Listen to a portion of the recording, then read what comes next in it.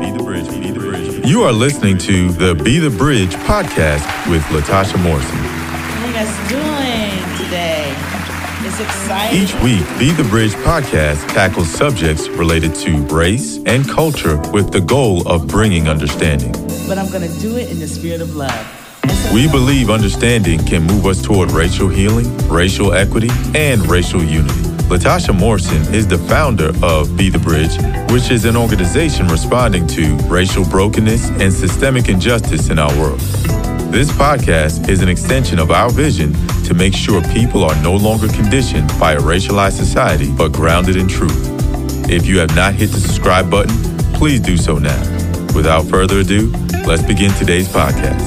Oh, and stick around for some important information at the end.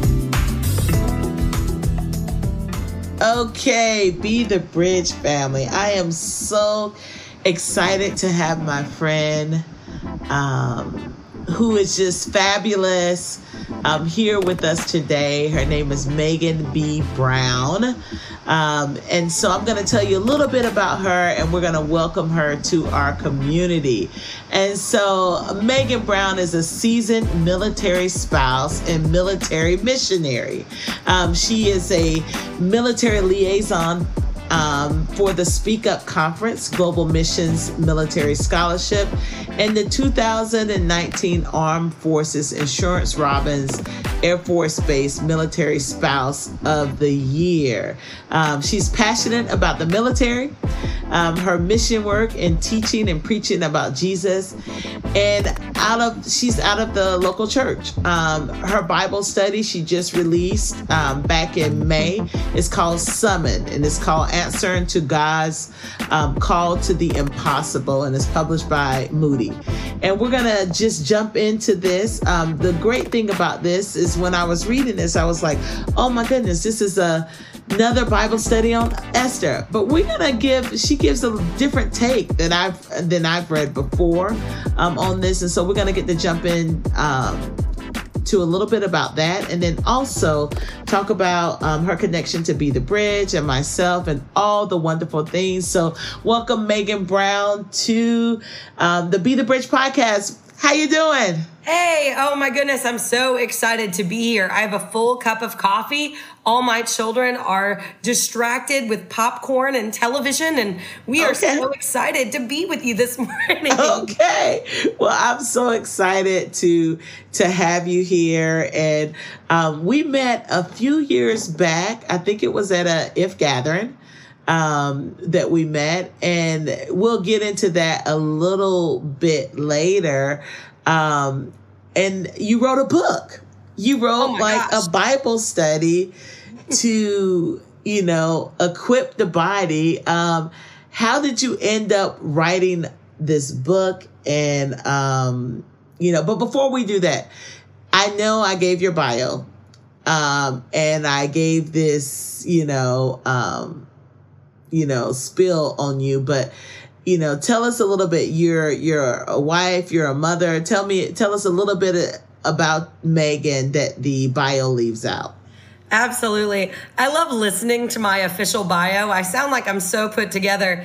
I think a more accurate bio would be Megan Brown. You've most likely seen her at the local Chick-fil-A. And it's almost like I'm a homeschool mom, right? So my husband is active duty military. We've been married for 15 years. We have 4 beautiful children. We live on the Mississippi Gulf Coast, which is the land of sand and shrimp baskets. And that is my jam, y'all. I love living on the beach where beach tacos are a daily occurrence, right? So we've been on the coast for a while. We were actually stationed here from 2014 to 2018, where we started church planting. And so we are church plant fanatics. I love the idea of creating culture through a new church plant. It's much easier to create new culture than it is to change old culture. And so I love church planting, y'all. So we are down on the Mississippi Gulf Coast. We are part of Back Bay Church, a new plant in the St. Martin, D'Iberville area. I'm doing the homeschool mom runs. I've got an 8th grader, a 6th grader, a 4th grader, and a 1st grader. So it means that I read a lot, and I am in teacher mode almost all the time. We have 2 fur babies, and I've been in active ministry for about a decade. So those are the fun ins and outs of my unofficial bio. Hi, my name is Megan Brown. I love chicken nuggets and beach tacos. That's So chicken nuggets and beach tacos. I love it. I love it. And you see, we read these bios, but sometimes you just want to get a glimpse of the things outside of the bio. What do you like to eat and what do you like to watch and all those different things. And so there was just so much there. You're homeschooling your kids. I know that pretty much had you busy this entire year with everything that's going on. But you were doing this before the pandemic, right? Right. I joke and say that we were vintage homeschoolers. We were homeschooling well before the pandemic. So, I mean, I'll say this, homeschooling in a pandemic is very different than normal homeschooling. But we've loved it. I think that there's something to be said about the discipleship of our children through education. And I think that can look in a myriad of ways. For us, it looks like family discipleship and homeschooling. And man, we love it. We love it, love it. Cool. Now, I wanted to talk a little bit about this connection to Be the Bridge. And, I wanted to, just a few years back, we met. Can you tell me a little bit how we met and what started you on this journey, even before you wrote this book? I know you were doing a Bible study. You told me the story. You were doing a Bible study and just living life. And tell us a little bit about some of the Bible studies you do on the military base and what kind of made you seek out Be the Bridge a little bit more. Absolutely. So we met back, I want to say it was 2017 or 2018. I think it was 2018. I was in Dallas for the IF Gathering event. And one of the staff members, her name is Sharifa, put together this Women of Color luncheon at the event. And I wasn't really sure what to expect. I had never been to anything like that before. And I was really, really, really excited. And so we walked into this movie theater. And all of a sudden, it was like the atmosphere shifted. I mean, there was just praise in the air. And I got so excited to just hear what women are going to say and what was on the agenda. And so I sat next to this beautiful woman. Her name is Salome.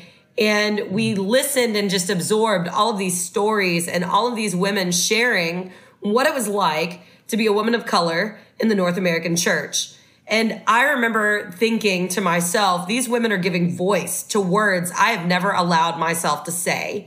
And I thought, oh my gosh, it's not just me. I'm not crazy. I wasn't imagining that. Oh my goodness. Yay. These are my people. And so right. I just felt overwhelmed and overcome with just thanksgiving and gratitude for that space that was created there. And simultaneously, it made me want to explore some of these conversations in a deeper way. And so at this point in our ministry, I had been leading Bible studies for years, right? Like we moved to the Mississippi Gulf Coast in early 2014. After my husband's deployment to Afghanistan, I was overwhelmingly convicted about sharing the good news of the gospel through home Bible studies. And so I wasn't a qualified teacher. I'm using bunny ears. At the time, I was really unsure of what I was doing, but I knew the Lord would make up the difference. And so I opened my living room. And in that time, we had 6 women gathered around my coffee table, and it was the motliest crew. Like it was me, my weird neighbor, a rocket scientist, a brand new military spouse, a young mom, and a commander's spouse. I mean, you want to talk about a range of age, life stage, socioeconomic background. I mean, it was just totally different. And we found that the only book that would bridge those gaps is the Bible itself, right? Mm-hmm. And so the next week, we had 17 women. And I thought, wow, Lord, what's happening here? The week after, 25. Wow, all in your house. All in my house. And Wow. I remember on that third week opening my blinds to the front of my house and watching women dragging red wagons and lawn chairs because they just were so desperate to hear the word of the Lord. They wanted to know what this book said and who God is and what Christ had done. And I thought to myself, all right, Lord, I guess I'm a Bible teacher now. And so by the time I got to that luncheon, I'd spent 4 years in the trenches, and these conversations were constantly coming up. And really the story that I shared with you, this was after, our meeting in 2018, but really this happened all the time. Anytime I would host a Bible study, there would always be a conversation raised about reconciliation. It was a guarantee.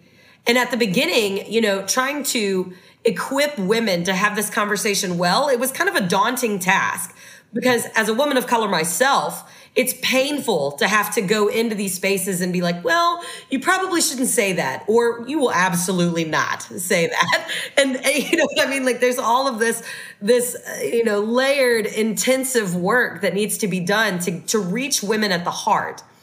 And so after that luncheon, I was going back to my regular, quote unquote job in ministry, leading studies. And it was amazing to me that in the middle of a Bible study, someone dropped a racial slur. And I just remember feeling like it was a bullet. And I think it was interesting also to me that there were half of our group that didn't even bat an eye. I mean, it was just normal conversation. And the other half of us were like, whoa. And as the leader, I remember standing up and being like, all right, guys, time out. There's something we need to talk about. We need to talk about it now. And I remember I pulled the curriculum, I closed the book, and I'm like, hey, we are going to take a break from this Bible study and we are going to change direction. We are going to have a different conversation and we're going to be brave about it.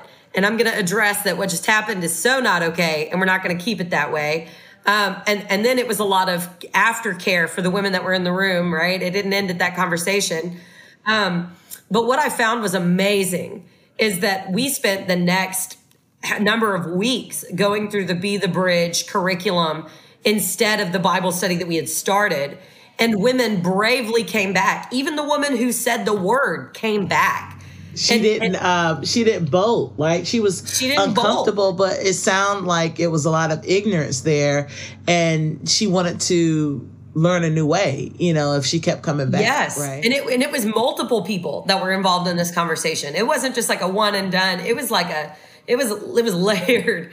And so we brought all of our kids and we brought all of ourselves to the kitchen table and we just did the hard stuff. We talked about it. We talked about acknowledging the issues. We talked about lament. We talked about these huge principles. Really, we focused on the theological understanding of the Imago Dei, and that we need to really recalibrate our minds and our hearts around what Scripture is actually teaching us.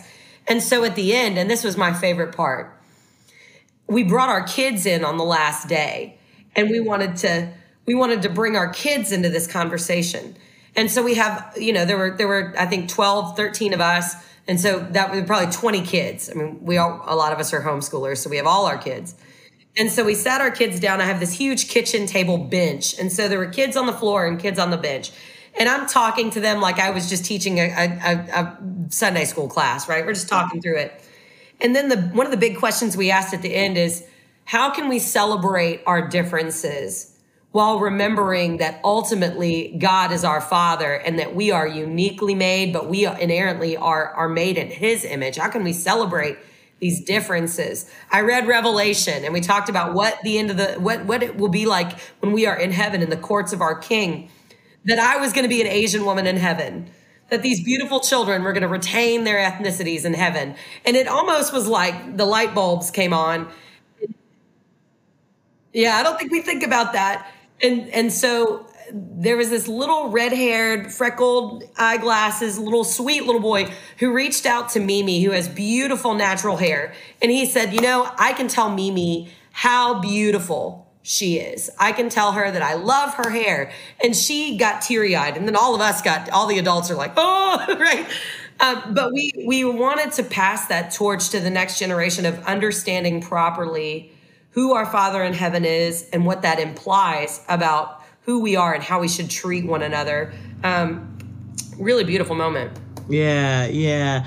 I think, going back to that, as I was reading your Bible study, you kind of, and I think it was day 4, you kind of go into describing that moment. And one of the things that you talk about is before that, going into that luncheon. And this is the thing for those of you who are listening and maybe you're not understanding why there was a women of color lunching. Isn't that reverse racism? First of all, you have to understand the definition of racism and what that means. And if you want to know more information about that, you can go to the Be the Bridge website. But, when you have these predominantly white events and environments, and if you're trying to be inclusive and you understand that, we worship differently, we receive things differently, we look at things through different lens.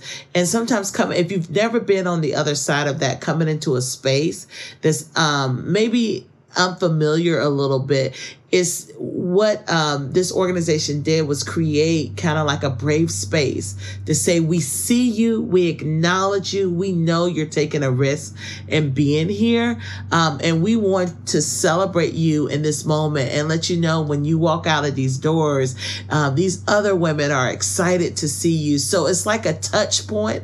And if you've ever been to another country, if you're a white woman listening to this, if you've been to another country and where you've been the minority or the marginalized or wherever, this kind of sets the stage when, you're coming into an environment and you're like, you begin to understand that country's culture or what you're going to experience, what you're going to witness. It helps take down sometimes the walls that you built up. And so that was the reason for the luncheon. But you mentioned something in your book, Megan, that you said that, and I actually, you said that you were around 32 at that time, and you had not let yourself identify as a woman of color before that. And then you described that your biological father immigrated to the United States from Thailand in the early 80s, but he was absent from your life. So although you are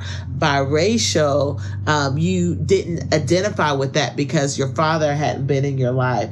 And he had left before you were born, and you never allowed yourself to explore that Asian ethnicity. You grew up in the Deep South, and you said that your ethnicity was a little more than a reason to be mocked or ridiculed. This luncheon would change everything for me. Yeah. And, to me, it went back to, this is the why. This is the why, because your ethnic identity is something that God has given you. And when we try to become colorblind about that, or when we try to ignore that, we do a disservice, Absolutely. To a part of God's creation, And so what was going through your head? And I want to know, like, the journey after that. And why, go into details about why you had never really explored that, like maybe you didn't have anyone to ask questions to, or it was something you were ashamed about. Just explain, because I know that this is going to connect with so many women. Absolutely. So this is one of those places that I kind of tag in my mind as just those vulnerable conversations, because for me, I had growing up in the South and understanding fundamentally how different I was. I look back at how I engaged with it in the past, and it was pretty rough. I mean, I would have to emotionally prepare to meet new people, because I knew right out of the gate they were going to hit me with the question, what kind of Asian are you? Or what about this? Or what about that? And I tried to downplay it, so much so that when I was in high school and middle school, I wanted to dye my hair blonde, and I wanted colored contacts, and I wanted to diminish the things that were different about me. And I remember being maybe in 8th grade and asking my mom if I could break the rule about hair color and I could color my hair blonde. Like I wanted to blend, because my separateness or my differentness was such a point of pain. People were mean. When I was young and in elementary or grade school, it was the children pulling their eyes or saying, rude things to me. But when I got a little older and when I was in high school, it was the over-sexualization of my ethnicity. And it was the gross and lewd comments made by my classmates that just made me just shrink. And then when I got older and I was in college, it was grown men that said crazy things to me. And I just remember always feeling like I had one foot in each space, but I was welcome in neither, right? Like I didn't really fit in rooms full of full ethnic Asian women because I did not grow up with that Asian experience, not with the culture, not with the, right? Like I was raised in the South. The food and like it's a very strong culture, the Southern culture. And then simultaneously, I was rejected by those people multiple times based on, and it was always interesting because I would catch myself making a joke about my ethnicity to see who would laugh. And then I would know, don't be friends with that person. Oh, right? wow. Like it was just like a mental note. Like I would just make a joke to see how people responded. And the people that were like, why are you joking about that? I'm like, you're a safe person. I like you. Hi. Right. Hi. Nice to meet you. Just kidding. Right. Wow. And so it's all these weird like coping mechanisms about surviving without the microaggressions. And people hear me say this. Like, I get asked this question a lot. Like, what's a microaggression? What do you even mean? What do you even mean when you say that? And what I mean by that is there will be times where I'm not thinking about anything. I'm just with my family, and people will catch me off guard. And for instance, I was at a kid's birthday party, minding my business, reading my book. The kids are jumping on the trampolines. And one of the family members of the person whose birthday it was, I'd never met this person, came and sat down next to me before asking my name, hey, how are you? So you're mixed, aren't you? And it always catches me. I'm always like, whoa, we're going, hi, nice to meet you. I'm Megan. Can I ask you an equally inappropriate question? It just never, it's all, I'll say it this way. I'm always painfully aware of my differences on the outside before I'm aware of anything else when I'm around new people. So, and that's why it's really important for us to understand that term microaggression as it relates to even, gender, men and women, and ethnicity and all those things. And I know that's become kind of like a word, a bad word in terms, because I guess it makes people feel uncomfortable. But I think it's important, especially when you're on the other side of that, when you are on the other side receiving that microaggression is important. And I think a lot of people who try to downplay that word have never been on the other side of that. So and teaching ways that we see each other and greet each other without, the first thing, what are you? I'm human. What makes me upset about microaggressions is that it requires me to keep the peace at my own expense. Like that's what really makes me angry. Repeat that again. I have to keep the peace at my own expense. That there's this, I don't have a good choice. I've talked about this with my husband. I'm like, what are my options here? Right? Like I can just swallow it and keep it and be like, all right, let's just keep the peace at my own expense. I can overreact and really teach somebody in that moment, like, girl, you crazy. Why are you doing that? Right? But then I look like the nutball, right? So that's really not. And as a Christian minister, I'm supposed to, manage my anger and bridle this tongue, but the Lord is sanctifying me in this way. And so then, what are my good options? And so when it comes down to it, it's, I've got to keep the peace and I've got to keep it at my own expense. And that's just how it is sometimes. And so I have to remind myself in those moments that at the end of the day, it's not about me anyway. It just makes it a little difficult. And so the journey, I remember getting off the plane, coming home from Dallas, calling some of my close friends and being like, I think my life just changed. I think that life will be different now. And one of my very well-meaning, who I love, best friends, she was like, what are you even talking about? You're not a woman of color. And I thought, I've done a really good job camouflaging this for like 32 years. One of my closest friends is like, what do you even mean? Right? Like, that's the level at which I was masking, is that people that were intimately close to me were like, I don't even know what you're talking about. I didn't even know that you were even thinking about that. And so basically, and the woman who coordinated that event, and I still keep in touch because I tell her all the time, that was a milestone, not just in faith walk, but in life. And so to be unapologetic about being able to accept that identity and to explore it, just the update on that journey. Part of our homeschool curriculum involves Thai children's books, right? My daughter is in first grade.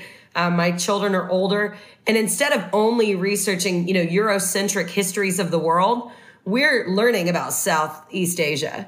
We're learning about these things together. And there's a redemptive quality of all of the things I would not let myself explore. Now the Lord is letting me explore it, and my children have it from the start, right? We have this book. It's called The Girl Who Wore Too Much. And it's a Thai fable about a girl who has too many pretty dresses, so she wears them all, right?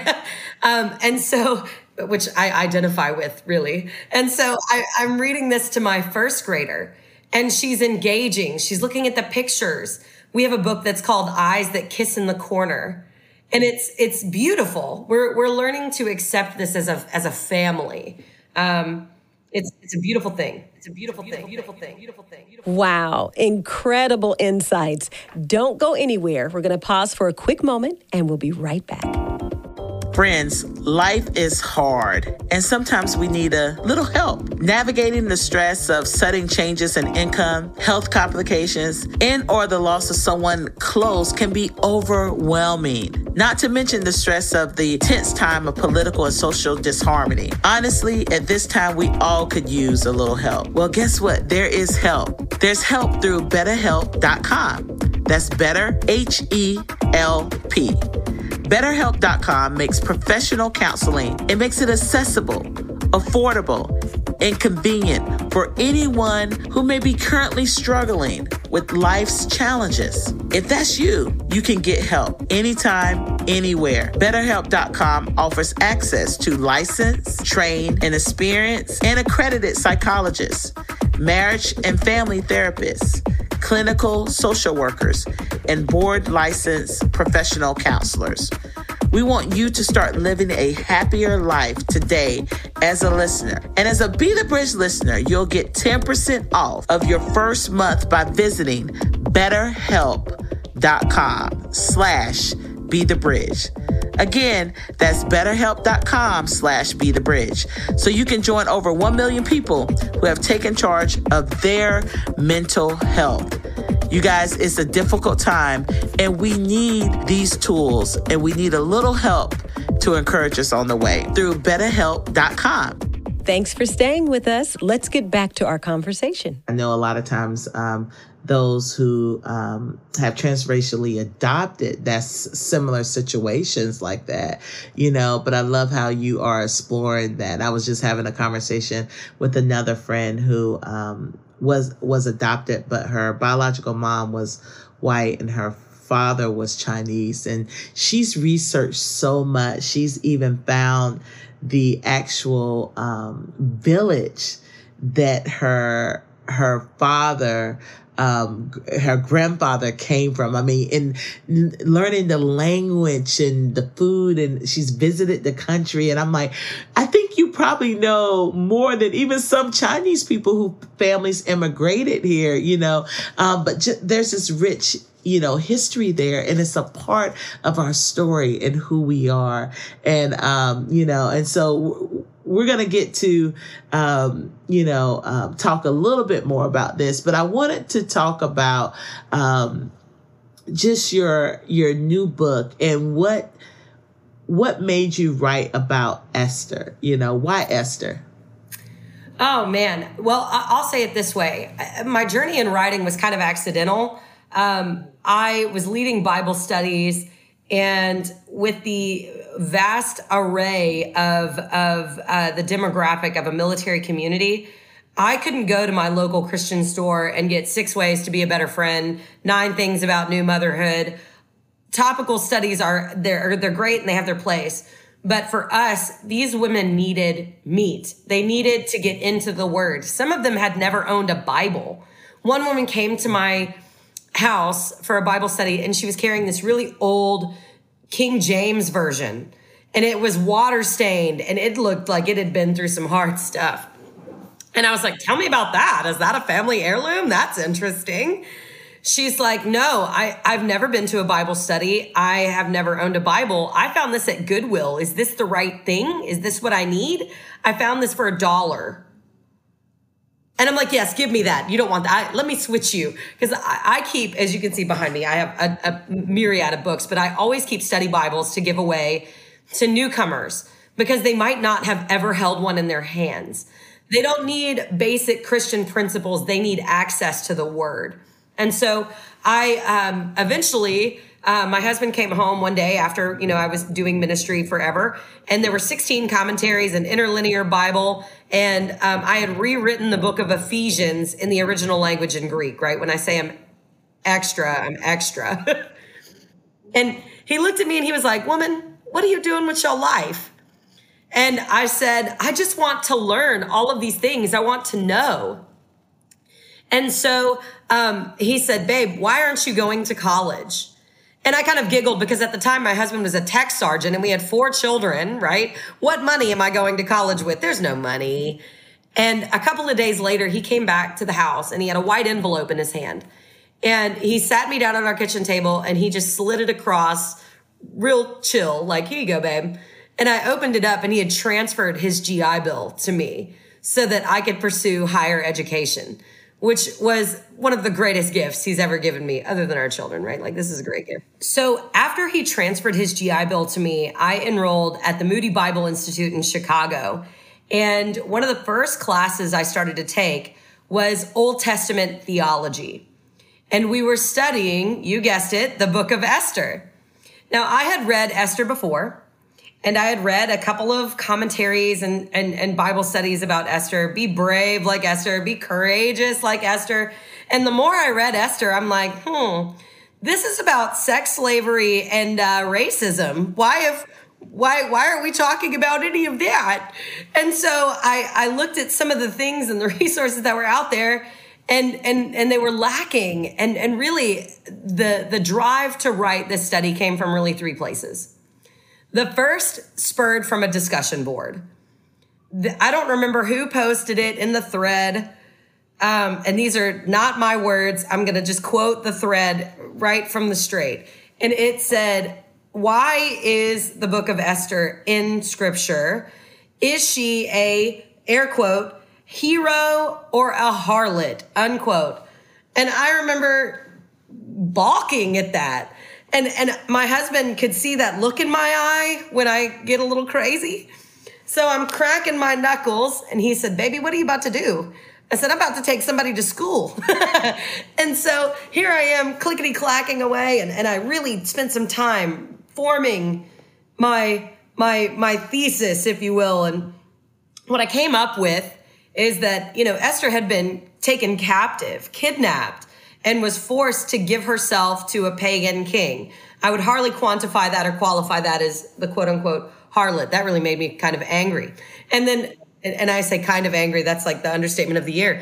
And then secondarily, I looked at the fact that God's faithfulness is not in his provision of a perfect or pleasing life, nor is it found in the prevention of painful things. This woman was an orphan. Her parents were dead, and she's being taken into captivity.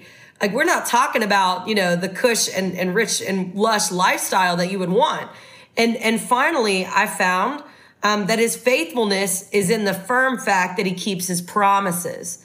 And ultimately, when I looked at the life of Esther, I thought to myself, she is both broken and very bold. And that should give women empowerment to know that our past and our choices and all of the things that we think sum us up are not what the Lord sees when we place our trust in him.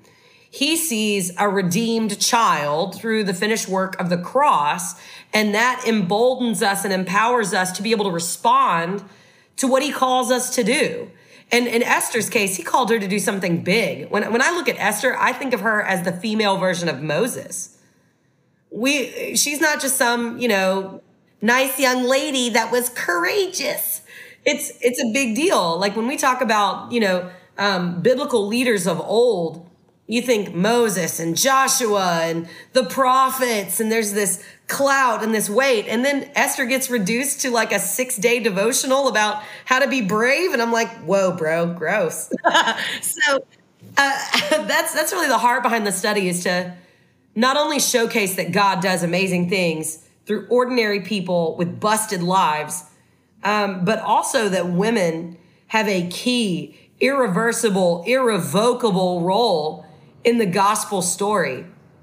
I love that. And so that's my soapbox. Yeah. and I think one of the things, I love the fact how you discuss the cultural background for the book of Esther, because I think sometimes that's skipped over, how we study scripture and understanding what was happening and why was she in the king's home. But we through our sometimes patriarchal lens will say that she was doing something wrong. She was the harlot, not understanding, that her parents were dead, and understanding just the cultural, what was happening, in the background of that. So I love that you go into to that. And that was some of the things that provoked you right in the story, was that you saw so many things that were written that didn't highlight the entirety of the story,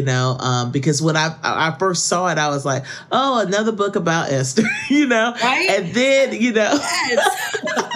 and then I said that to myself when I was writing it.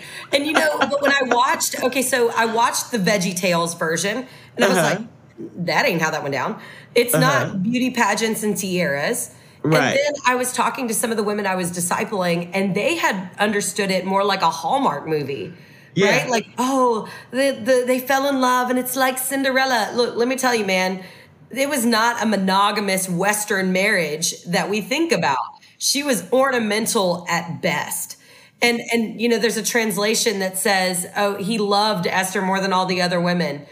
No, that's not what it means. He lusted after, he approved of, she won favor. But I think that we have twisted the narrative of Esther into this really whitewashed 1950s housewife version of what it is.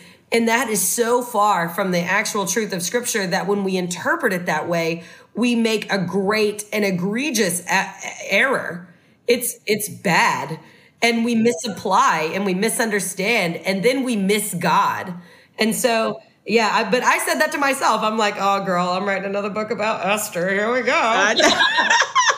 I was like, and then we really need to write a book about Vashti, and just how that's a whole nother conversation. We're not even going to go into that, but we could be on here all day talking about her boldness. She was like, pass. But I think that when we look at scripture through Western eyes, we have to understand that absolutely the Bible was written for us. Yes, the Bible was written for you. Reject the lie from hell that it's not for you and it's not for today.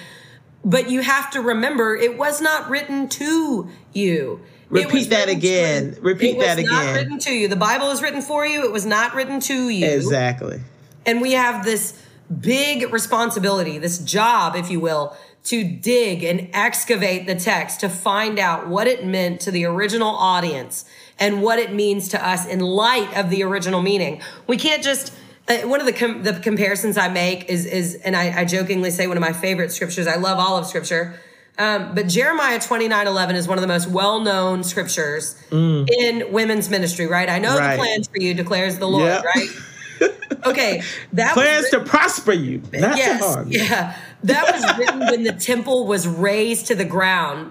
Men were murdered in the street. Women and children were taken captive, and they were being escorted out of God's holy city. That is heavy, weighty stuff. That scripture isn't talking about that the Lord has a particular plan specifically for you and it's going to be great. God's great plan for his people was that they would be denied his presence and that they would be, scurried off into the night, into the unknown. And they had to trust his promise that he was not going to end their life, right? And so when I look at Esther, Esther was written about 100 years after the prophet Jeremiah penned those fateful words.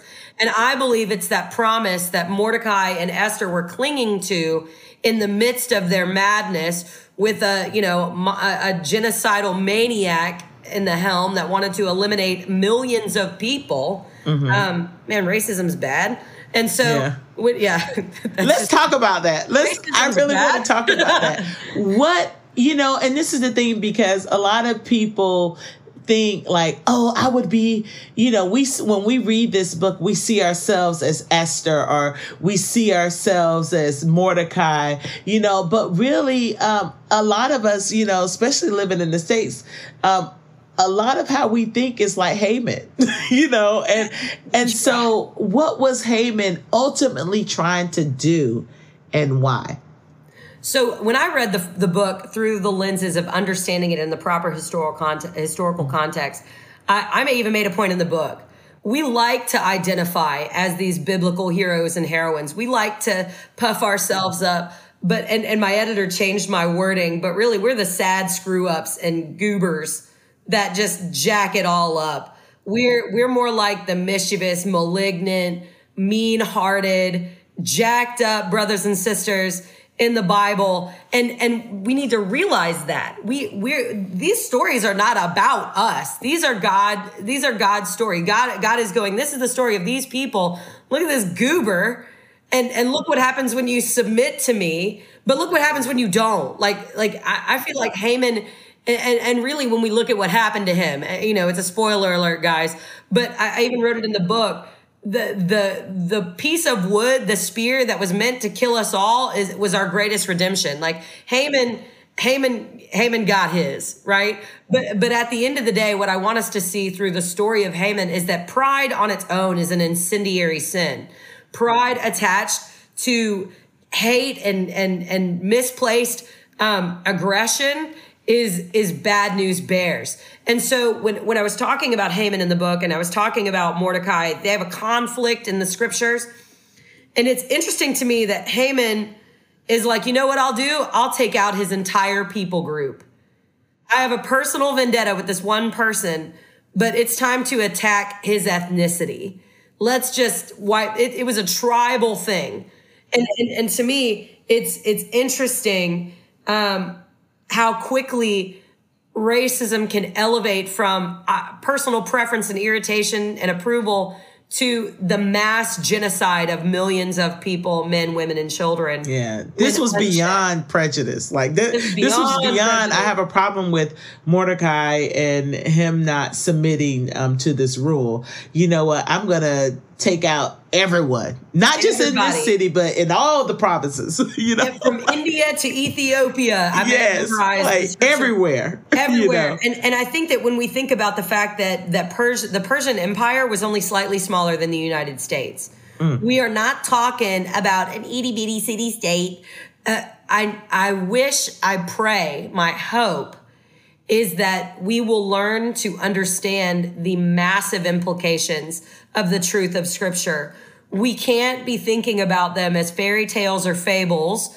They're not bedtime stories. The Bible does not shy away from the dark, deceitful, vengeful, negative, nasty stuff that resides in the depraved human heart. It invites us to look at it.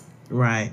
And not look away from it, not whitewash it, not change the narrative, not change the story. Not explain it away. At the ugliness. Right. Yes. But it's also to see the salvation of Christ, and the hope of Christ in that, and so that's so good. And, because I love how you do connect this to racism and genocide. And I think so many times before when people are, reading the Bible, we can disconnect from some of the overall cultural things that disparaging us right now. What can we learn from this story today? I think I said it earlier, that we have a tendency to look at our circumstances and think about God's faithfulness. Mm-hmm. Well, things are bad for me right now. Is God good? Mm-hmm. Right? The heartbeat of this book is that God is good when things are bad. I think we can learn a couple of things about ancient Persia and also maybe some parallels to today. Right. There's an interesting thing about the book of Esther, that the name of the Lord, God's name, is not mentioned anywhere in the book. It's absent. And the phrase, if it pleased the king, if you went through the highlighter and highlighted, if it pleased the king, and it pleased the king, and it pleased the king, and the king was pleased, it's all in there. There's a sub-narrative, right? Everyone is worshiping an earthly king. The will of a godly king, the king, our king, is not there, right? But God is silently, swiftly moving in and through these broken pieces. And we can see his hand in the role reversals and in the sudden swaps. I joke in the book, like, you're going to hear Alanis Morissette singing "Isn't It Ironic" the whole way through. Like, oh, isn't it ironic, right? Like, oh, that's ironic.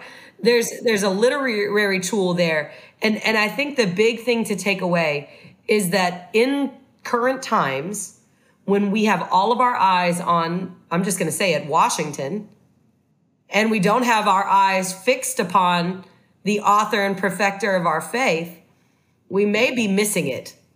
And by may, we definitely are.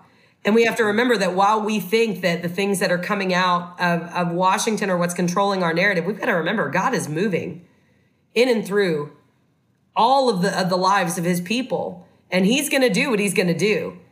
And we need to trust that his plan is good. And we need to lean into that and remember that his faithfulness is in his promises. And the promise that we cling to is what? Right? That Jesus has been resurrected and that Jesus is coming back. Right. And that's where our hope is, and in nowhere else. Yeah, that's good. That is so good. Going back to, this journey that you've been on, and you read a little bit of, you talk about and you reference Revelation 7:9, and this is one when I'm doing talks and trainings, that I go back to this because it doesn't override my my Christian identity and my identity in Christ, but it also really was helpful for me to understand that it matters. Like when I look in the mirror, I see beauty because this is what God has created, and that God is in each and every one of us, and that what God made is good, and that that it's not okay to be colorblind because we are denying the aspect of God, in that mindset and in that ideology. And so one of the things that you in Revelation 7 is telling us that there is no division in heaven. And one of the things I always say, I said, we act like there's going to be like a south side of heaven, a north side, Asian people are going to be over here. You're going to have Vietnamese on the west, east. There's not going to be it just makes no sense, in how we view, because we think so tribal. But I think Revelation 7:9 gives us a beautiful picture of what's to come. And, and I do firmly believe in on earth as it is in heaven. And so we probably need to put some practice in right about now and get some things straight if we do think we're going to be together. And so I just wanted you to kind of just read that because I know that was important, acknowledgement and a kind of a wake up call for you as we come to an end in just a moment. Revelation Revelation chapter 7, verse 9.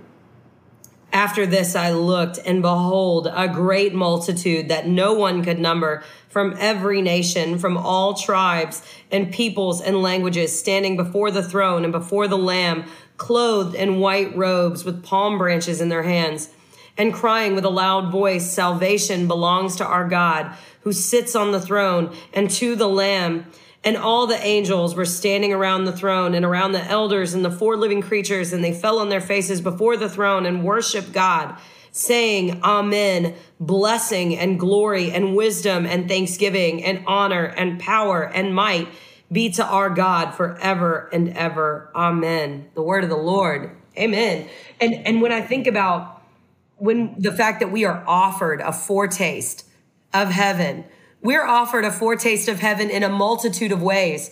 And I think when we deny reconciliation, when we deny the holy and sacred work of building relationships, we reject this foretaste of heaven. We say, "No thanks, Lord, we're good here." And I think that is a shame. And so when I think about reading this and I imagine it in my mind and I close my eyes and I see me and my brothers and sisters and my kids and my husband, because I mean, my husband's, run-of-the-mill Midwestern white guy, right? Like I love the idea that we're going to be together in heaven, palm branches in hand, and we are going to be praising the Lord together. It's a beautiful picture, and it's one that I keep in the forefront of my mind when we experience hurt and hatred here, that this will not always be so. Yeah. Yeah. One of the things, just a series of questions that I, try to ask each guest that appears on the Be the Bridge podcast. And, because sometimes we can talk about all the things that God is doing. And I think one of the things we don't practice that I feel that is also an act of worship, because it draws us closer to God. And it doesn't let us displace sometimes our sorrow, is the act of lament. And, what are you lamenting in this season? What is something that you are lamenting in this season? I think one of the things that I'm lamenting is let me back up a minute, because I have to make the space to lament, right? And because of the particular things that are happening in our world today, specifically in the Middle East, around our military community, lament is the only word I have, right? I don't have eloquent words, so I'm just going to use some of the words that my friends and my sisters in military spouse communities have been saying. Another friend of mine said that Afghanistan was sort of like the third partner in her marriage. It determined where we lived, how we raised our kids, when we had them. We've been 20 years at war. And so when we look at the things that are happening, the atrocities that are happening, the lives that were lost to serve over there, there's a lot of lament. And if I had to be honest about what I'm lamenting right now, it's just the state of our hearts, and the state of affairs over there, the children that have lost parents, the killings. I mean, the service members who have just recently lost their lives. I'm lamenting all of that, and I haven't really done that publicly. I've been asked to make statements and to say words, and honestly, my heart is just not in the place where I have eloquent words more than I have unfiltered, unconcentrated grief. Repeat that again. The dog just started barking. Yeah. So I've been asked to make statements or to share my thoughts or to give feedback. And really, I can say with honesty that my head and my heart aren't there yet, that all I have is unconcentrated, unfiltered grief and lament. And so when the honest answer to what am I lamenting today, I'm lamenting the current circumstances of my family members in our military community. Suicide rates are up. People are wondering, what have we paid, and what was it worth it, and what's happening now? And so we're grieving and lamenting over the lives lost and the lives that are continually lost. We're praying for our leadership, for our military community leadership. We're praying for the brave men and women who are currently serving over, or, well, depending on when this airs, currently serving over there. And we're just praying for healing and restoration. Jesus, come quickly.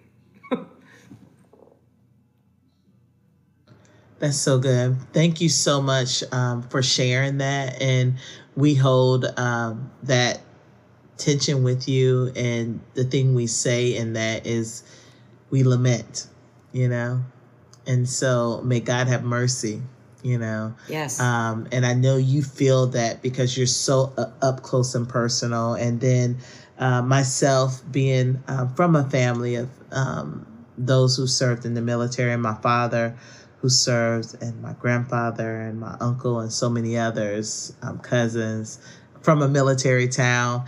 We feel it in a different way, when you're up close and personal. And those of you who are listening, who this has impacted your family, for those of you who are working alongside this in any capacity, we lament with you. What are some things, that are bringing you hope during this season? I refer to our homeschooling journey as the redemption of my own education, right? Like I grew up a complacent child. I was not necessarily interested in education. I didn't take advantage of all the opportunities that were in front of me. And so what I'm hopeful about is that I'm raising up a generation of children who love the Lord, who love others, who are learning how to shape the way they view the world through the gospel, through a life of evangelism. And I'm excited about the work that God has called me to in this season, which is really to reach his children who are far from him. One of the things that I got early in the feedback of this book is that it's really resonating with millennial readers because they've never understood that the scripture had something to say about today. I'm hopeful in the mission that God has given me to be a mouthpiece for him to a completely lost and unchurched generation. If you are a millennial, and I jokingly say I'm a zennial, right? Like I learned to do computer on DOS key commands. Like I didn't have social media until I was an adult. My first cell phone was like that green screen dinosaur from Nokia, right? You can play Snake. Texting required some serious coordination, guys. But what I'm understanding and hearing from readers is that millennials and Gen Z are hearing that God is calling them to himself. And so in the midst of pain, in the midst of heartache, in the midst of suffering, that they are hearing that the Lord is for them and is calling them. And I guess that is what I'm hopefully working with in this season, is that God is using my voice to reach children that he is in fierce pursuit of. And that is good. That's good. That is so good. Thank you so much. And, the work of Be the Bridge is, we want to lead people and culture toward racial healing, racial equity, and racial reconciliation. And we really explain what true reconciliation looks like, because that too has been whitewashed and misused and abused, and what it takes for that. And so, but sometimes when you're doing this work, or we forget what reconciliation costs, even as you're talking about just the restoration of relationships, even outside of racial reconciliation. And what does, and sometimes we can't dream, we're doing this and we're hopeful of it, and we're talking into it, we're speaking to it, we're praying about it. But have we really imagined or reimagined what this can look like? So what does racial reconciliation look like to you, Megan? So I have a unique advantage in the fact that in the military community, we're made up of a conglomeration of people. We're from all over the country, and they just throw us in a room and they impose a ranking system, and they're like, hey, get along. So it's one of the most multicultural communities. And I love it because, the makeup of our community is already done for us. And we have the privilege of maintaining relationships with people from other countries and people from our own country that are from different regions and different backgrounds and different cultural experiences. And the richness of that is such a gift from God. And if I had, I guess, a dream of what reconciliation looks like, is that would leave the military community and it would come into my local church, that I would feel that same love and community and multicultural care in the local church that I do at the spouses dinner or at the Air Force Ball, or that we have all these beautiful cultural expressions in the family of God. That's really what I think it looks like. I think it looks like local churches waking up to the truth and the vision that the military community is one of the greatest missional forces of our generation. And if we were properly cared for, welcomed in, plugged in, and discipled, that we could release the third great awakening from our community. We move every 2 to 4 years. We're all over the globe. And I think that if we could take this beautiful cultural richness and care that we have as a community and carry that torch into our local church, I think we could see some really cool stuff done on the reconciliation front. So good. Thank you for just dreaming with me in that, because we have to see it, and I think once we see it and believe it, it starts to just shape our belief system and then change our action to be a part of that solution. So we have Megan Brown here, and she has an 8-week study of Esther answering a call to the impossible, and it's called Summon. And I'm so grateful. And then I look on here, the foreword was done by my good friend Vivian Mubani, and Vivian is just there is Asian girl magic all over this book. Yes, Asian girl magic all in this. And so I'm so grateful for that. Thank you for sharing your story. Thank you for writing this study just to grow the body and to enrich. And I think, this is going to be good for all the listeners of Be the Bridge. And so although this is a story, because it's about Esther, because Megan is a female, it doesn't mean that those of you who are of the male persuasion out here that this is not for you, because it is for you. You have mothers, you have wives, you have daughters, you have friends, all of these things. You are in a community. And so this is very important also for all of us to read and to understand and to delve into, because we are all a part of the kingdom of God. The kingdom of God. Go to the donors table if you'd like to hear the unedited version of this podcast. Thanks for listening to the Be the Bridge podcast. To find out more about the Be the Bridge organization and or to become a bridge builder in your community, go to BeTheBridge.com. Again, that's BeTheBridge.com. If you've enjoyed this podcast, remember to rate and review it on this platform and share it with as many people as you possibly can. You can also connect with us on Facebook, Twitter, and Instagram. Today's show was edited, recorded, and produced by Trayvon Potts at Integrated Entertainment Studios in Metro Atlanta, Georgia.